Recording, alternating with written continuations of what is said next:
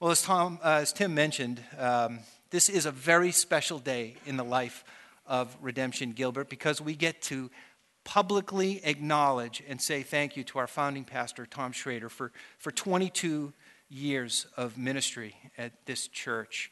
And one of the very unique attributes of Tom as a senior pastor was his recognition early on in his ministry that at some point a transition of leadership would have to take place. And if the church was to thrive in the midst of that transition, there needed to be a plan in place. Well, it was about 5 years ago that Tom and the elders decided to implement that plan. The internal transition would begin immediately. Tom's idea was to distribute his responsibilities among 4 leaders. Tom would continue to be the primary preaching pastor, while Tim, as the executive pastor, would lead and mentor the other pastors. Tyler would manage our community and global relationships, and I would be responsible for our administrative staff and the day-to-day office functions. That's why the 3 of us are up here today. We have had the privilege of serving side by side with Tom in a very unique way. Kind of a 4-headed senior pastor. So each of us is going to speak today from our perspective of watching and learning from Tom. I personally have learned a ton in watching Tom as he has led this church and taught me about leadership. But I've also learned something of equal, if not greater value from watching him. And that is how to love my wife as Paul commands in Ephesians 5. While Tim and Tyler will predominantly speak about Tom's leadership and his phenomenal abilities, I'd like to speak to you about his love, specifically for his wife, Susan, who died in October of 2011 after a courageous 7-year battle with inflammatory breast cancer. Paul says it like this in Ephesians chapter 5. He says, "Husbands, love your wives as Christ loved the church and gave himself up for her, that he might sanctify her, having cleansed her by the washing of water with the word, so that he might present the church to himself in splendor, without spot or wrinkle or any such thing, that she might be holy and without blemish. In the same way, husbands should love their wives as their own bodies. He who loves his wife loves himself, for no one ever hated his own flesh, but nourishes it and cherishes it, just as Christ does the church." Paul makes it very clear that the relationship between husband and wife is to be modeled on the relationship between Christ and his church. He makes the love of Christ for his church the pattern of conduct of the husband in relationship to his wife. The key word that Paul uses in his exhortation for husbands is not leadership, it's love. Instead of commanding us to love our wives, to lead our wives, he instructs us to love our wives. Even in the Old Testament, in the Song of Solomon, probably the most personal book on marital love, although the husband is a king, the dominant feature in his relationship with his wife is not authority, it's love. Throughout all of Scripture, when it comes to a husband's role, loving takes priority over leading. Why? Well, because our Lord's motive in winning his bride, the church, was love. And that love was manifested in servanthood by the sacrificial giving of himself at Calvary. Therefore, the kind of love that God requires of husbands requires sacrifice. Men, we cannot love our wives the way Christ commands us without sacrifice. And that's exactly what I watched Tom Shrader do as he sacrificially loved his wife, especially in those very difficult last 2 years. I watched Tom as he sacrificed his time, as he spent countless hours at chemo treatments, at radiation therapies, at oncology appointments, at surgeries, at office visits. He gave up playing golf. He cut back on his hours at the church. He canceled preaching opportunities that he had at other churches so that he could be there at every appointment, every consultation, every treatment. That's sacrificial love. I watched Tom sacrifice his rightful place in ministry here at Redemption. He chose not to attend one of the most important days in the church's history, our 20th anniversary celebration, because he felt that Susan was too sick for him to leave her. He had every right to ask someone to stay with her so he could bask in the recognition of 20 years of leadership at this church, leadership that took this church in 1991 from a few families to thousands of people in 2011.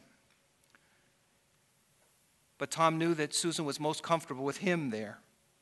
So while we gathered with thousands of worshipers to thank God for all that he had done for us as a church, the man who most deserved to be there stayed at home with his wife, who could barely stay awake long enough to do more than acknowledge that he was there with her. That's sacrificial love. Tom gave up enjoyable and financially lucrative speaking engagements at exciting places with other influential evangelical leaders to stay with Susan.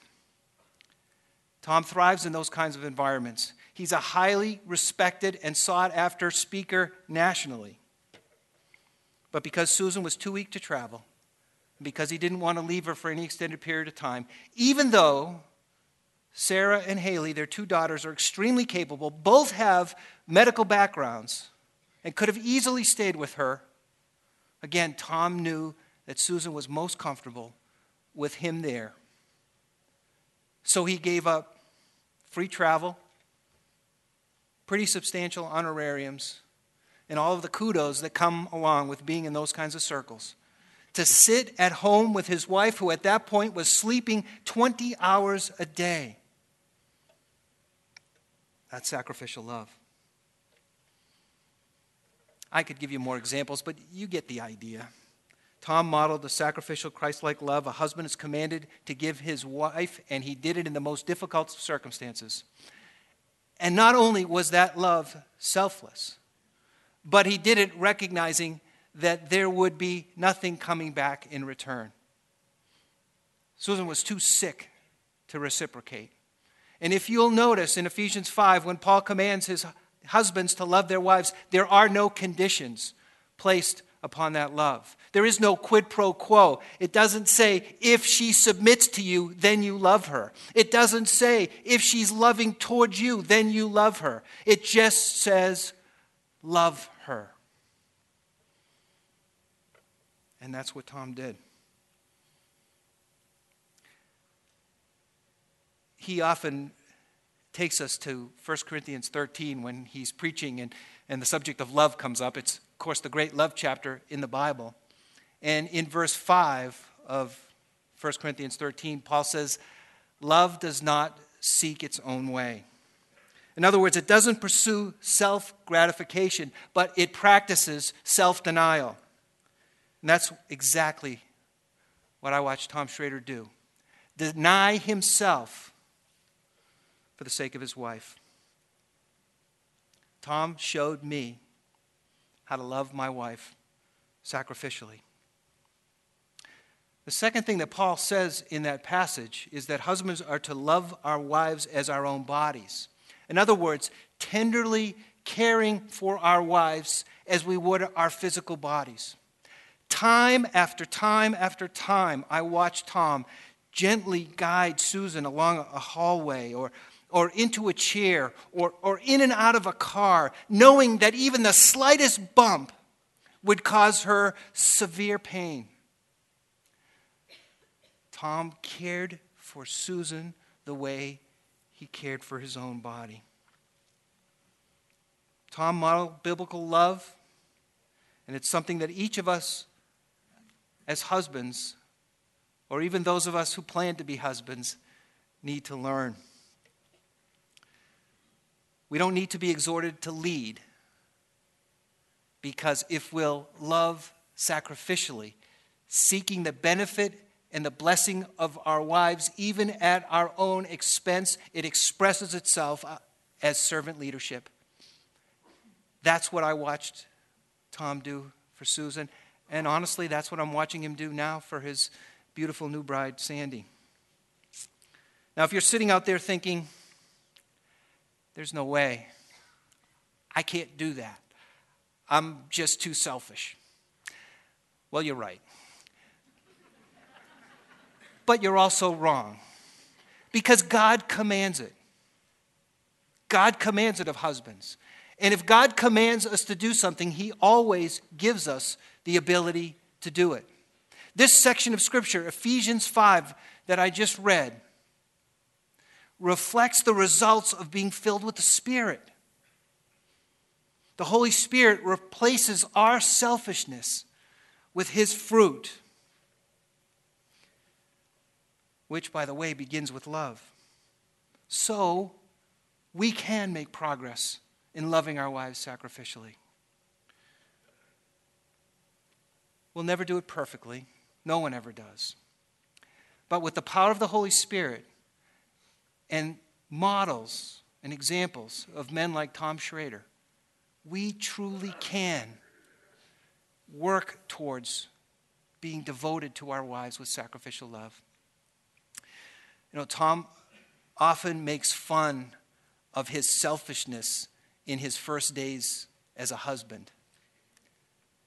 But his selflessness in his last days as Susan's husband has impacted me forever. C.S. Lewis said it this way: the gift love of God desires simply what is best for the beloved.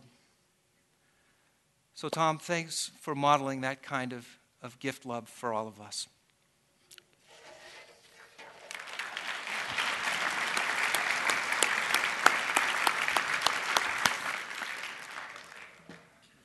My name is Tyler Johnson, and my title now is Lead Pastor of Redemption Church. As many of you, but certainly not all of you know, Redemption Church is a multi-congregational church, and so we have lead pastors of every congregation. Tim Mon is the lead pastor of Redemption Gilbert, and we have him in the other 5 as well. And then my role is to kind of oversee and give direction to vision, direction, culture setting, kind of a leading of the leaders type of deal. And I'm in a unique place speaking today because Tom has affected me. There's no one in the world that has affected me more than Tom Shrader, both professionally and personally. I married his youngest daughter, Haley, and so I've gotten a unique look, and I don't think anybody else with Tom could say what I can say, in that in my past 10 years, he's been my pastor. He's been the person that taught me more about the Bible than any other person on earth, and really set the foundation for all of my theology and those beliefs that we behave out of. So he was my pastor, my teacher, my mentor, my boss, my father-in-law, so truly a father figure. And then this is the really unique part that I don't think many people can say about their in-laws. One of my best friends in the entire world. There's nobody, and I mean this, there's nobody more that I like to spend time with. Look forward to the coffee meetings, look forward to going over to his house. As many of you know, he is certainly the funniest human being I've ever been around in my entire life. And so I've had these moments with Tom where I've always wished I would write down these little one-line zingers that he says in response to things. So recently he's been on a new health kick because of his health, and they have him eating crazy stuff. And so he says to me on the phone one day, "The man who created plain yogurt clearly hates people." It's like that all the time. Susan would always, when I'd laugh, because I'd be over at their house laughing hysterically, and she would literally virtually hit me and look me straight in the face, and she was dead serious. And she'd say, "Stop it now. All you're doing is egging him on. Stop."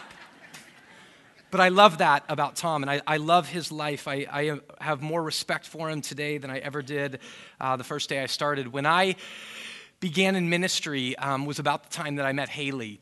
And when I went to Tom to ask her to marry me, he said a lot of things. But one of the things he said to me is, Tyler, after he said yes, which was after about 4 times of asking, I think.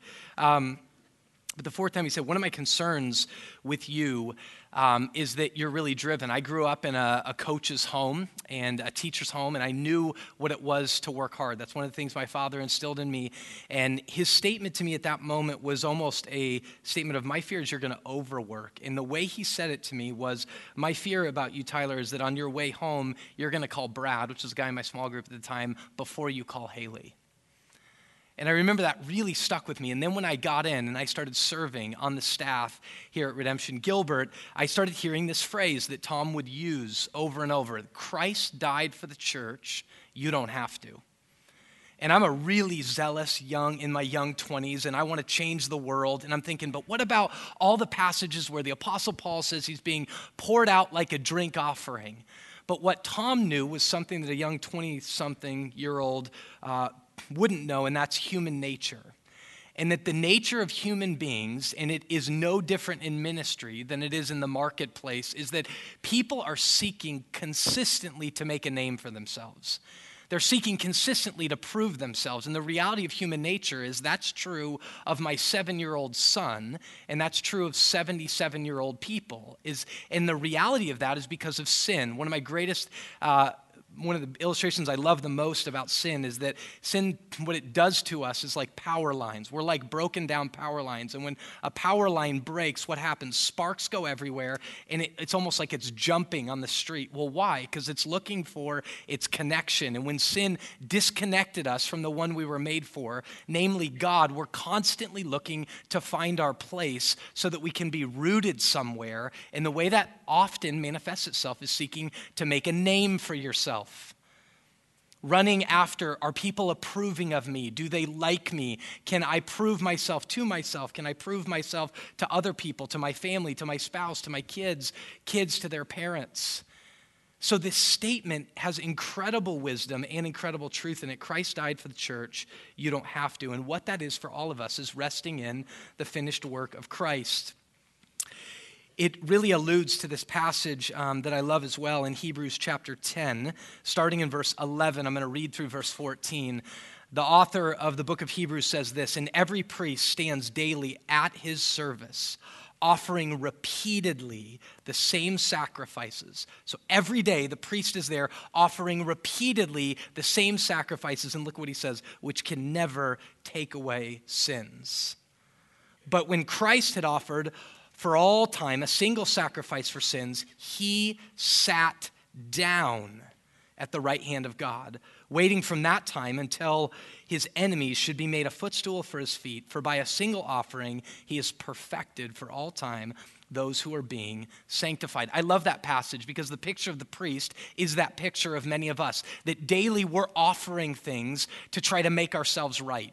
That's that word in the Bible, justification. We're constantly offering these things, but in reality, they never do it. They never complete us. They never complete other people. They can never take away that fact of sin disconnected us from God. But Christ reconnected it all.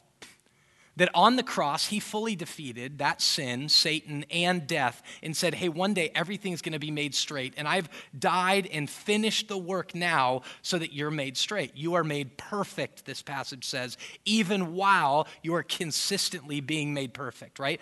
Because we go, wait a minute, we're not perfect. But at that moment, he made it perfect. And the picture I love is that Christ so finished the work that he sat down. That he's in this rested place at the right hand of the Father, knowing that the work is completed. And here's what the brilliance of Tom was. He knew human nature and the propensity to continue to go and go and go. And he knew fundamentally Christ finished the work. Christ died for the church. If he's sitting, why aren't you? There is a rest that comes along with the finished work of Christ that has extraordinary implications that Tom Shrader exemplified because he believed that. Tom says over and over, he said it to us as a congregation for the whole entire time since I've been here, since 1997, sitting right up there for the first time I came here. He would say this statement: what you believe affects what you behave. And I watch this truth play out in Tom's life. I watch it personally and professionally, is that Tom, what that resting does, that freedom that comes from the finished work of Christ, is it freed him from seeking to make a name for himself. Tom's very pragmatic. He always gets stuff right in our neighborhood.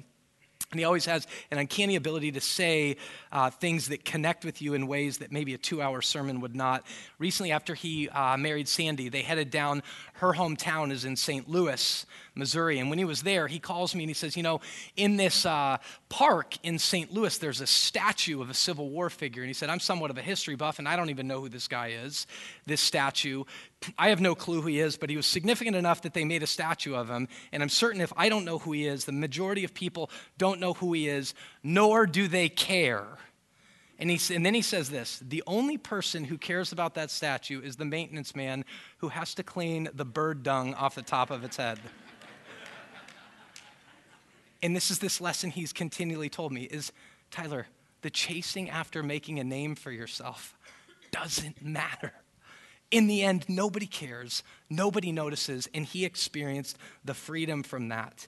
He also then had the freedom to be himself, and I would say this, the freedom to go unnoticed. It's astounding to me now in my leadership that takes me throughout the city and in a growing level even around the country. It's astounding to me the number of people that come up to me and mention his name and tell me things that he's done for them, whether it is his teaching that led a significant person that all of us would know to Jesus, his influence to significant people after their spouses had died, which was before he'd even gone through it with Susan, people who've come up to me to say he used his finances to help our family get into a home. He's never said a peep or a word about that because he's free in Christ to go unnoticed. I think it's even true in the life of our church. Now, you may say that's crazy because he sat up here every single Sunday, but there are significant decisions that other lead pastors have looked at Tom Shrader and said, you are a moron. You could have gotten your church bigger. You could have done this. You could have done that. But fundamentally, because he didn't think it was right or in the best interest of the health of our church, he didn't in turn do it.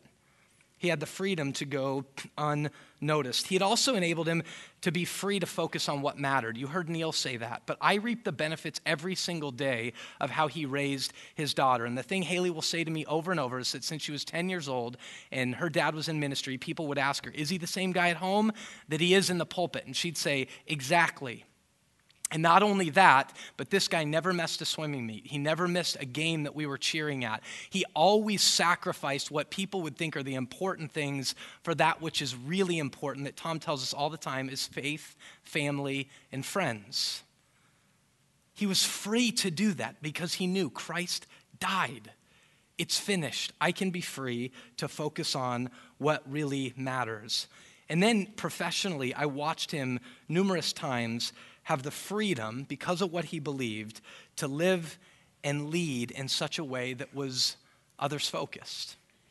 He leads in a way, because he believes this phrase I just heard in the past week, and I loved it. He has a non-anxious presence about him, so much so that there were meetings at times I felt like, does he even care? Like, my Lord.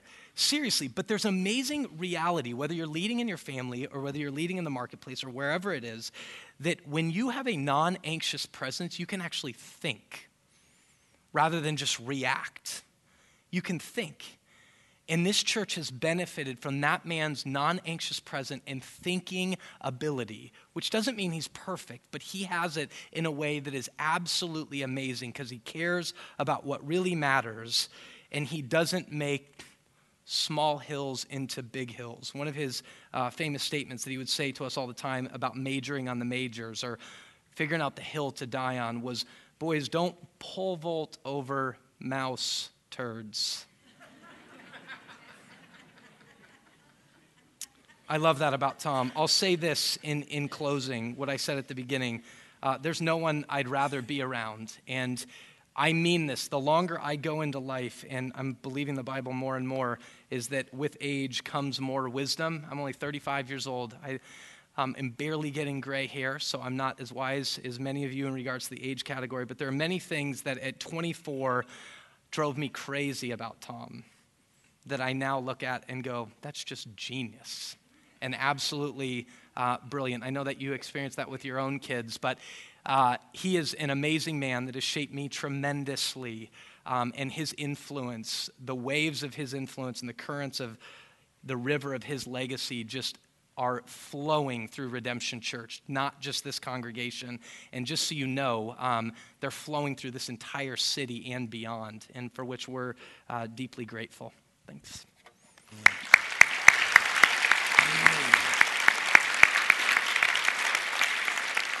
I met Tom 16 years ago. I was invited by a friend who had moved to Arizona that found East Valley Bible Church and said, hey, you got to check this place out. It's really cool. And so I randomly got on a plane based on his advice and came to visit. And he said, you need to hang out with this guy named Tom Shrader. Well, I do, one of my pastimes is to study preachers. Not like take notes, it's not that. I watch TBN a lot, not because they have anything to say, but I'm always curious why anybody listens. So I take notes, like why do people hang out here? What's the winsome part? What are they saying that makes people come back? And so I had that kind of in mind when I came out to Gilbert. And he suggested I spend a day with Tom. And I didn't know anything about priority living. They were trying to explain it to me, and I'd never seen something like that before. And so I was trying to get my brain around that. And so I got in a stranger's car one afternoon. We were headed downtown, I think, to the city hall. He was teaching a Bible study down there, and I was carrying his bag, and he was giving some handouts. And I sat in the back, and I just kind of started doing the mental assessment, like, why is anybody interested? And what does he have to say? And this has been going on how long? And I was doing all those kinds of questions. And I don't think I went to a priority living and I went to that study, whatever that was. And I still came back kind of just trying to put it in place, what's the point of it all? And so what I'm going to tell you today is things that I've learned from that moment to this moment that are unique to Gilbert, I think, unique to ministry, and clearly unique to Tom. And so this is going to be like inside baseball. If this was a room full of pastors, this would be really good. But I'm going to bring you close, okay? I'm going to tell you a little secret. Most pastors, worship leaders, associate pastors are messed up with insecurity. Almost everyone I've ever met. And I told Tom on Friday night, if God didn't in his sovereignty bring me to East Valley, I probably wouldn't be in ministry. Because I'd spent 10 years working for one of these types of people, and I thought, I don't get it. I don't fit. Clearly, it's me. It's a gifted issue. And then I run into Tom. And so there is a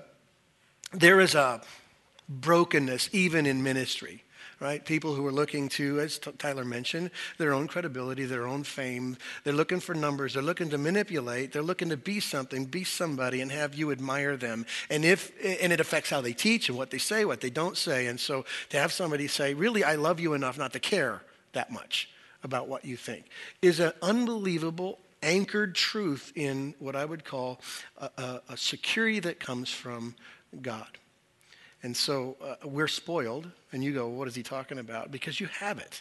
We've had it for a long time. And I would say, predominantly, we're really blessed here. I think most of our staff is like that, and there's no mystery to why, because of the influence there. And so I think Tom, he's been able in the past to demonstrate the fact that he's secure in his own skin. He used to say a long time ago this phrase, and only a few of you will get this. He used to call himself the Dexter Manley of the Bible. Okay? Do you know who Dexter Manley is? Former football player, an all-pro, really, really good, but he was illiterate. And so he would use that phrase just as a joke, saying, listen, there are people who could probably slice and dice the text or the language more than I could. And he would say that and have no problem saying that. Most pastors couldn't do that. I remember, this is a funny story. He spent a lot of time with students, a lot of time with me in student ministry, and he would go to these summer camps, and we'd make him look like a fool. And he would take that on just for fun. And I know one year we decided to have him join the band for a particular song. And I think that's always been a fantasy of his anyway. So we dressed him up like one of the Blues Brothers. Hat, black glasses, and we gave him a harmonica. And we were in the back waiting to come out, and there was like 700, 800 kids, and they were freaking out. They were going crazy, and he was too. He's in the back. He was shaking. And I gave him a harmonica. He goes, what am I supposed to do with that? And I said, well, real simple. You just blow or suck. And he goes, well, I got half of it.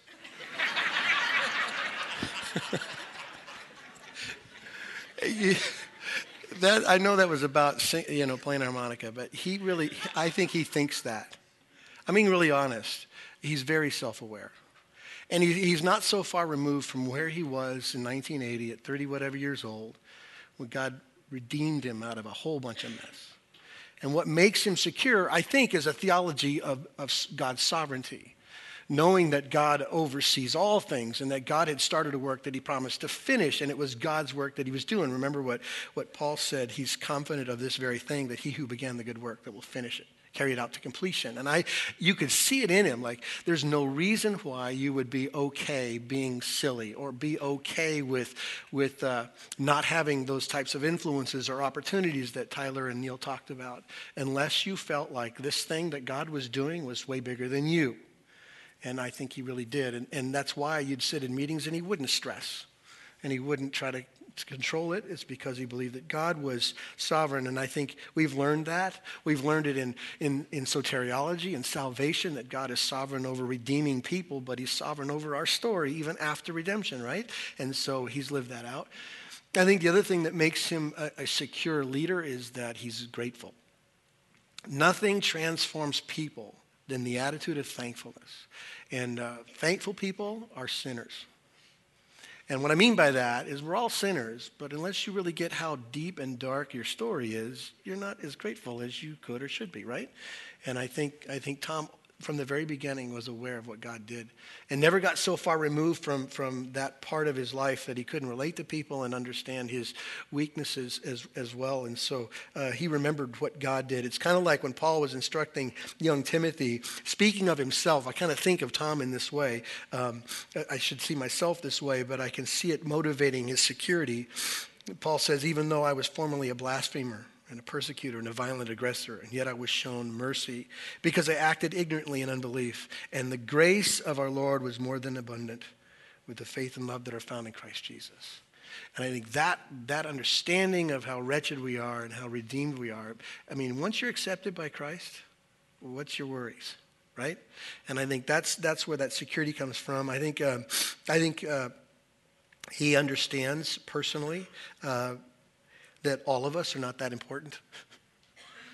We serve a time and a place for a moment that God wants, and that God's kingdom has no end, and God will finish the work he started. And there'll be lots of people in that story, and Tom understands he's one of those people, and that's really good. And I think that brings about security. There's another aspect, again, inside baseball. Don't want you to feel too bad about pastors, but a lot of them are controlling. A lot of them are insecure in that sense too. They don't lead open-handedly, and Tom always did. Tom was perfect for me, I'd have to say. I am driven, and I would, I've told you this before, probably make the mistake of making way too many things really, really important. And he would always put it in context and say, maybe it's not that important. And so he could handle somebody like me running around like my head's cut off and yet not micromanage or try to control. He led with what I call open hands. He allowed people to grow and to fail. Do you know what I'm saying? A very healthy environment to grow up in. I didn't grow up in East Valley, but I grew out. Do you know what I'm saying? I came here as a 36-year-old man, had done ministry for 10 years, and had perspective, had opinion, had theology or whatever. But there's when a young man becomes a mature man, he fills out. He takes on skeleton and structure, and I think that's what God did here with Tom, and he did it with a unique relationship. We're in some ways very similar, in some ways we couldn't be more different. I mean, we're way different in some, and in those places where we're different, he would treat me like this because of that fundamental truth that Jesus taught in Matthew 7, treat other people like you would want to be treated. It's kind of like the theme of how they started the church. We want to start a church that we'd like to go to. We'd like to treat people, have staff, be treated like we'd want to be treated. And so he did that. He opened his hands with all of us, not just me. He encouraged us in our work. Even if the things we were doing were so small in scope, they didn't really matter to the whole. They were small and important to me or important to this little group or whatever, and he would encourage that. He participated in ways that nobody saw and probably nobody cared. 14 years he came to summer camp and taught 6 to 7 messages in a context I don't think he was necessarily that comfortable in, but got comfortable in. He played basketball with your children and their friends. He hung out at a game field, and he looked silly and did things because he was communicating the gospel, and those things, and then to support that group of people. Some, by this time, hundreds of volunteers who are discipling students, which is a really incredible thing. And I suppose more than any other way to demonstrate his open-handedness would be this transition we're talking about, we're in the midst of. He's not done. He can still teach. He's going to be invited everywhere. He is healthy. He's doing well. He could still do it. But in his mind, he thought, and I believe that he prayed this up, that the timing was right. And so nothing communicates more the open-handedness, lack of micromanaging part of his leadership than this transition. He said many years ago about thinking about the transition, and I suppose learning lessons from churches around us in our valley, and maybe from churches around the country, that most of them don't transition at all, and they talk about what they used to be. Every church has a moment in the sun where you read their history and you go, remember when we were this and we did that and we were known for this and we had our most attendance that or whatever. And I think from the very beginning, Tom saw that as something that was really disappointing. Churches shouldn't have one moment. They should have lots of moments if Jesus is the king. And so I think he thought that way from the very beginning. So he thought about transition before anybody was thinking about transition here. And he would say this, we're either going to successfully give it away to the next generation, or they're going to have to pry it from our dead cold hands, because those are the options that you see out there. And so, from him forming a leadership team, we have a very young staff comparatively. We have young men who want to work for Redemption Church, want to be grown up and raised up and trained up at Redemption Church. And that's because it's been dealt with in an open-handed fashion. People can find their giftedness and their voice in the midst of a whole bunch of different ones. And so this transition represents that. And Redemption Church represents that. We could have stayed East Valley Bible Church and had great ministry.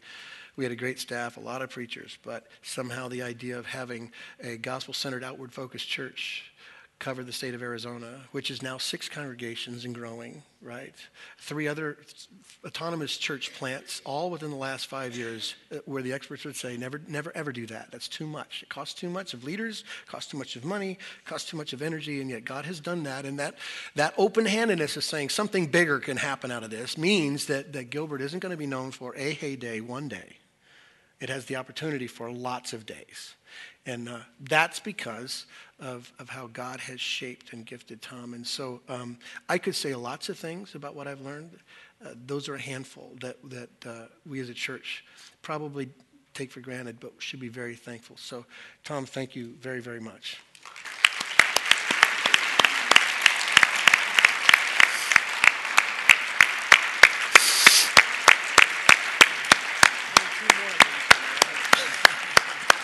It'll get better. Thank you.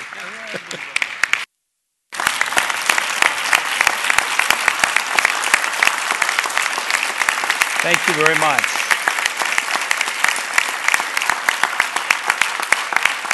Thank you. But I know I speak for all of you when I say that's enough. I felt that way sitting there. And the irony, when I got up this morning, about every day, Sandy swims almost every morning, and they're outside. And so I'll check the weather, and then I'll send her a text, good morning, with the weather. It's stupid, but I do it. So this morning it was 21 degrees in Gilbert, and I couldn't help but laugh at all the people that said, it'll be a cold day in hell when I go to a Tom Shrader Appreciation Day. It's all I could think of this morning. I found myself laughing. God has a sense of humor. We had an event on Friday night that had some of our staff and friends from around really the city there, and it was a great night. And Tyler had selected 4 or 5 guys to speak that represented kind of different aspects of my life, and then an open mic. And it really, I said that it is like going to your funeral without having to die to do it, and so to listen to it. And when I was done, I was reflecting in the midst of this. I went home a few years ago. I think it was my dad's retirement. It might not have. It was something they were honoring my dad, and I was sitting with my brothers. I have 3 brothers, and the first person got up and said, Jim and I started at the bank at the same time. He was an amazing man, and he was so kind, but so very, very patient with me. And he sat down, and the next guy got up and said, I was new at the bank and needed a mentor, and somebody told me to get a hold of Jim, and I did, and he's an amazing man, very, very patient with me. And then his administrative assistant got up and said, Jim was just an amazing man to work with, and we had a whole new system at the bank in the last 4 or 5 years, and I'm the slowest to pick it up, and he's been very, very patient to me. And I leaned over to my brother, and I said, who are these people talking about? There are, it depends on how you count, but I looked it up the other day. There are 1,009,013 words in the English language. If I gave you 1,009,012 choices, patience would have never been the word that you would have associated with my father. But at moments like this, you tend, I think, to speak that way. So there are some of you who are laughing on the outside and screaming for equal time right now. And I know that, and I can live with that, but that's okay. That's part of it. One of the things that happened the other night, and it was a great moment for me, was somebody said, and I assume trying to be funny or clever or both, or speaking the truth, they said, I hope this whole thing doesn't go to your head. And just the opposite is what happened the other night. I looked around the room and I was reminded that though I had a front row seat of what God did at East Valley Bible Church, Redemption Gilbert, Poverty Living, and a lot of other things, it was not me. There was always an us to it. I had a chance maybe to be on the bus and I guess maybe drive the bus, but there was always a group with it. And you see the guys on the platform. God brought together an amazing staff and team over the years. You all, we can't pull off a Sunday without hundreds of you.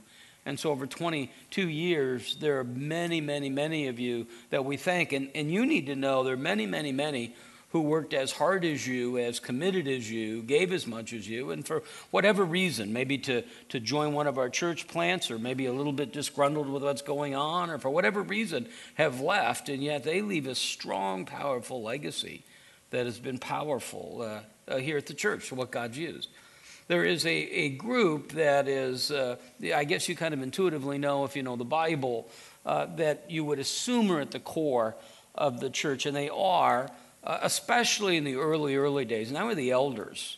Those early days were very difficult. None of us had a church background to speak of, certainly not an organizational background. And we were literally operating and running the church, the elder board. And there were Dave Moore and Haskell Kiner, and Roger Wallen was involved in that, Chuck Holmes. And there's been guys that have come along the way, Jim Scorza, Howard Morrison. And to single out one of those guys might on the surface to you seem unfair, but it's totally appropriate. The guy that's been here from the beginning, in fact, he was part of my demise at the other church, to be honest with you, was Jerry Smith.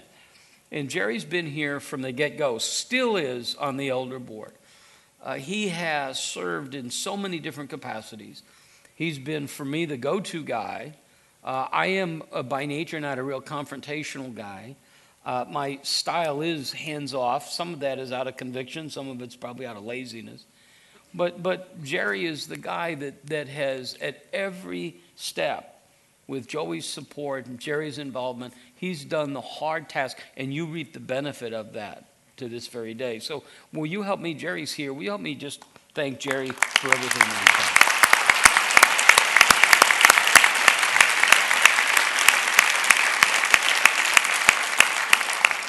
done? The question, and I've had like a half a dozen people today, and it's a little bit frustrating, but I also understand it. I've had so many people say, what are you going to do now? With all your time is kind of the implication. And I'm like a junior high boy. I don't but I don't know exactly what we're going to do. And this may seem odd, but I've become a bigger fan of Redemption Church than when we started. When we started, I had a vision of what I thought it might be, but now I've had the chance to see it and know that it's not even the tip of the iceberg, but the tip of the iceberg, to go to the other campuses, to see how God has used Redemption and a lot of Redemption Gilbert to go to the other campuses and see hundreds of people who were involved here who are now serving at the campuses that are touching people all over that we would never reach as one campus. To walk on the bilingual campus in East Mesa, to see the families there, to see the people that I don't even know that will express their gratitude, not just to me, but to us, and how powerful that is. To go up to Flagstaff, which is just a treat. And God has given us a location there. I hope we just signed I got all excited in a meeting the other day because they said we've signed a long-term lease for the facility in Flagstaff. And I was all excited because we're very vulnerable there with that location. And then they said the length of the lease was 6 months. It doesn't seem very long-term. If you're young, 6 months is a long term, I guess. But Flagstaff is an amazing opportunity there, and what God's beginning to do around the valley. And I've never been. I don't think, if I'm totally honest, I don't think I've ever been motivated by money. Though it's cost my friends a great deal of money to keep me in poverty. That's what I like to say. But I've never been motivated by money, perhaps, or power. But I like influence. I like the ability to be able to sit down with people and shape the way they think and the way they act. And God's provided us an opportunity to really impact some of the churches around town in a major way. We've got a great 2 weeks from today, I'll be in the pulpit at Scottsdale Bible Church, which is just a great opportunity for me and a relationship that we've forged there. So part of whatever the future is has with it the idea of influence. I'm not sure on specifics, but I know it will include continuing to serve on the redemption team here, the leadership team, teaching as God opens opportunities. We'll continue to do priority living, so I'll teach here on Wednesday morning and then downtown on Thursday morning and Thursday noon. And God's done something. If I were to begin to really isolate people and thank them, there are three people specifically that I want to acknowledge in the growth of the church. Two of them will be here today. One won't. Sarah was here this morning. Haley will be here tonight. And the girls were amazing. I don't know, and there's no way you could understand it. I didn't. How difficult the church and the pastor and the role would be on the kids. How hard it would be on them. The expectations that were placed on them. And I used to tell them, these are expectations that would be placed on any kid, frankly, not just you because of your position. And Haley was 8, 9, 10. Sarah 10, 11, 12, whenever the church started. And to watch them grow and to watch them process some of the times that are great. It's always fun. Look back at some of the pictures, and they're at the groundbreaking, and they're out there in the tractor, and those are great times. But there are other times when you're walking around and things aren't as much fun. And to see how God not just protected them, but to see them both involved in the church today. It happens to be here in the redemption churches, but to see them involved. To see them with their husbands, with Tim and with Tyler and with their kids. It's just a great moment. And God, and I think they've learned the power and the beauty of the church and serving in the church. I have so many friends whose families seem the worse off for the job, which doesn't make sense to me. So I would always tell the girls, I can do the stuff I do with you because of the freedom of the church. And then the person who will not be here today would be Susan. I came home one day, and we had left a previous church, and we were trying to find a place to go to church. And so I was going. She said, you go, I can't just go to 4 of these services every Sunday, but she would go to one, and then she would go home, and she'd with the kids or whatever. So I came home, I said, listen, I think I'm going to start a church, get some guys and start a church. And she said, no, we're not going to do that. I'm not doing that. We just had a tough experience, particularly hard on her, and didn't know. And I said, okay. So a couple weeks later, I said, I still think we need to do this. And she said, all right, here's the deal. I'll do it, and I'll support you, and I'll encourage you, but I'm not working in children's ministry. And I said, okay, that's fine. That's fine. And then she was essentially at the core team that started the children's ministry. I said, the bad news is that's where we're going to need you right away. And then she said, all right, but no women's ministry. And then she led that. And what she did, and she understood, is that this was going to be hard. And she always created an environment that was just a peaceful environment. She absorbed the blows. I remember I got a cassette. There was something that happened. It had to do with washing people's feet and the service. And that's why I'm saying this is the counterbalance. And a guy wrote me a long letter, and he said, I could never imagine you humbling yourself. It had a lot of, it wasn't fan mail. And there was a cassette tape in it. And I sat it down, and I had to go somewhere. And I came back. I said, where's that tape? I want to listen to it. She said, no, I listened to it. And then it was on the garbage can. She just pulled all the stuff out and then ripped the thing off. She said, you don't need to hear stuff like that. And it was just amazing. This is an amazing tribute to her. And somebody the other day, and I think it was Jerry, I'm not sure, said to me, rarely does a man find a great wife like you've had, but now you have two of them. And at just the right time, God brought Sandy into this segment of my life. She's a strategic planner just by nature.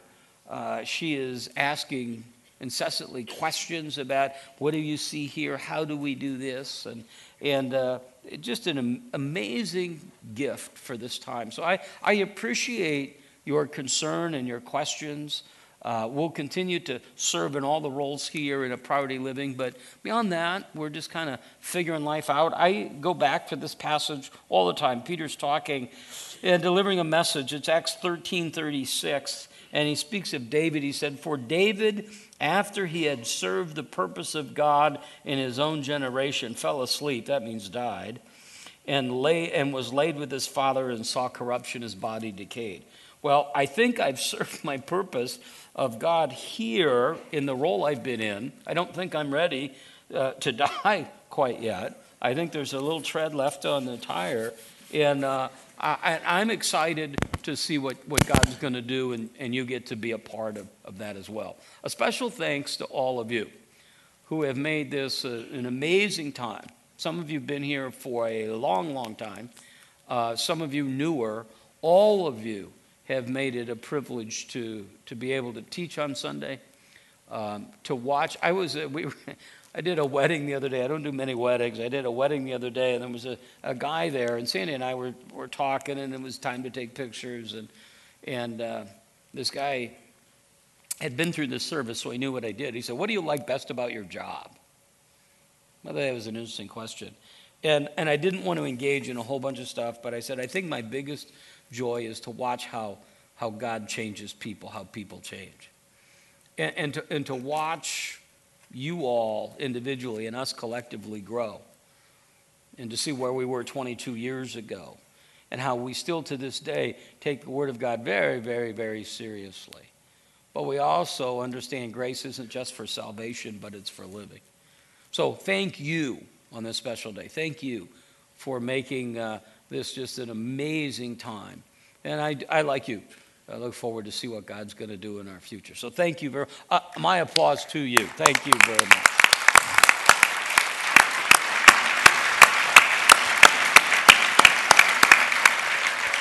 Well, we're gonna take a moment and give some gifts to Tom. I'm gonna invite the elders and the pastors who are here. This is the best part of the day. Yeah. We get to do it 4 times, so come on up, guys. Neil's gonna present it, and then we'll spend some time praying, and it'll be our time. So it's really a tough thing to do, to figure out how do you express appreciation in a physical way with a gift or gifts for all of the service that Tom has given to us as a church. So certainly got the family involved, talked to Sandy and Sarah and Haley, and got some great ideas. So I'd like to just take a moment and present those very special gifts. The very first one is a requisition to a sculptor. We're going to ask him to build a statue. And the poor guy that's got to clean that every day. Who is this? So that's the very first gift. Oh my gosh. That'd be awful. Actually, the very first gift is an Iowa football game. We're giving You know, Tom that's a good gift. Iowa Hawkeye football game Yeah. tickets. 4 tickets with round-trip airfare for 4, as well as accommodations at the Black Hawk Hotel or hotel of his choice. And he gets to choose who he wants to take with him. I made the mistake of assuming at this first service that he was going to take the girls along, but that may not be true. So we were kind of They're all loud. All of a sudden, jockeying, everybody's nice to me. jockeying for that position, right? The second gift is a 15-day Hawaiian cruise. There you go. They like that better than the Iowa game. The ladies seem to have responded Yeah, the ladies to that like a that little better better than the than Iowa football game.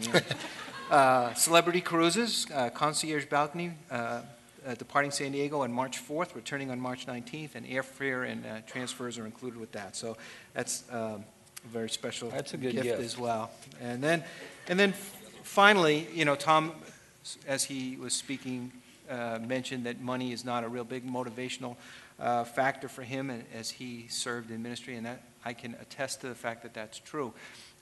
Most of you don't know that over his entire career as the senior pastor, leader of East Valley Bible Church and then Redemption Church, Tom never took a salary. He received a housing allowance, which was just pretty meager, and saved the church an awful lot of money. How much? Let's put a number on it. We've accumulated over the Way years. more than this. But as a token of our appreciation, Small token. for the Yeah, fact small that, token. that he Small token. that he saved us all that money over these years. Although That's this funny. is not a retirement for Tom, it is a redeployment. We wanted to make sure that his retirement fund had a little bit extra in it to help prepare him for the time when he does finally completely slow down and be able to enjoy his time. So from this gift is from the elders, staff of Redemption Gilbert and Redemption Church as a whole, just as a small way of saying how much we appreciate that all Tom has done for us. Thank you very much. Yeah. Thank you. I appreciate that very much. Guys, thanks. Get them all back here. One other thing before I pray and before Tom leads us in communion is he's going to be over in the Commons when we're done, just kind of a reception line. You meet and greet and talk and eat and all the stuff that happens in one of those. So let me pray and thank God for what he's done. God, I thank you so much for your faithfulness, for your grace and mercy. God, I thank you for what you did in 1980 to redeem him. I thank you, God, for the gifts that you gave him, the unique way that you made him. I thank you, God, that he has faithfully proclaimed your word here for 22 years in 6 and 7 services sometimes of delivering that. And God, I thank you for the things that he's taught us by that teaching as well as his life and example. God, I thank you for his family and his continued influence here and around the valley. God, I pray in this redeployment time that you would use him in even ways he hasn't imagined yet. And that you, again, like you already have, you would get all the glory and all the honor and all the praise. We pray this in Christ's name. Amen. Amen. Amen. Amen.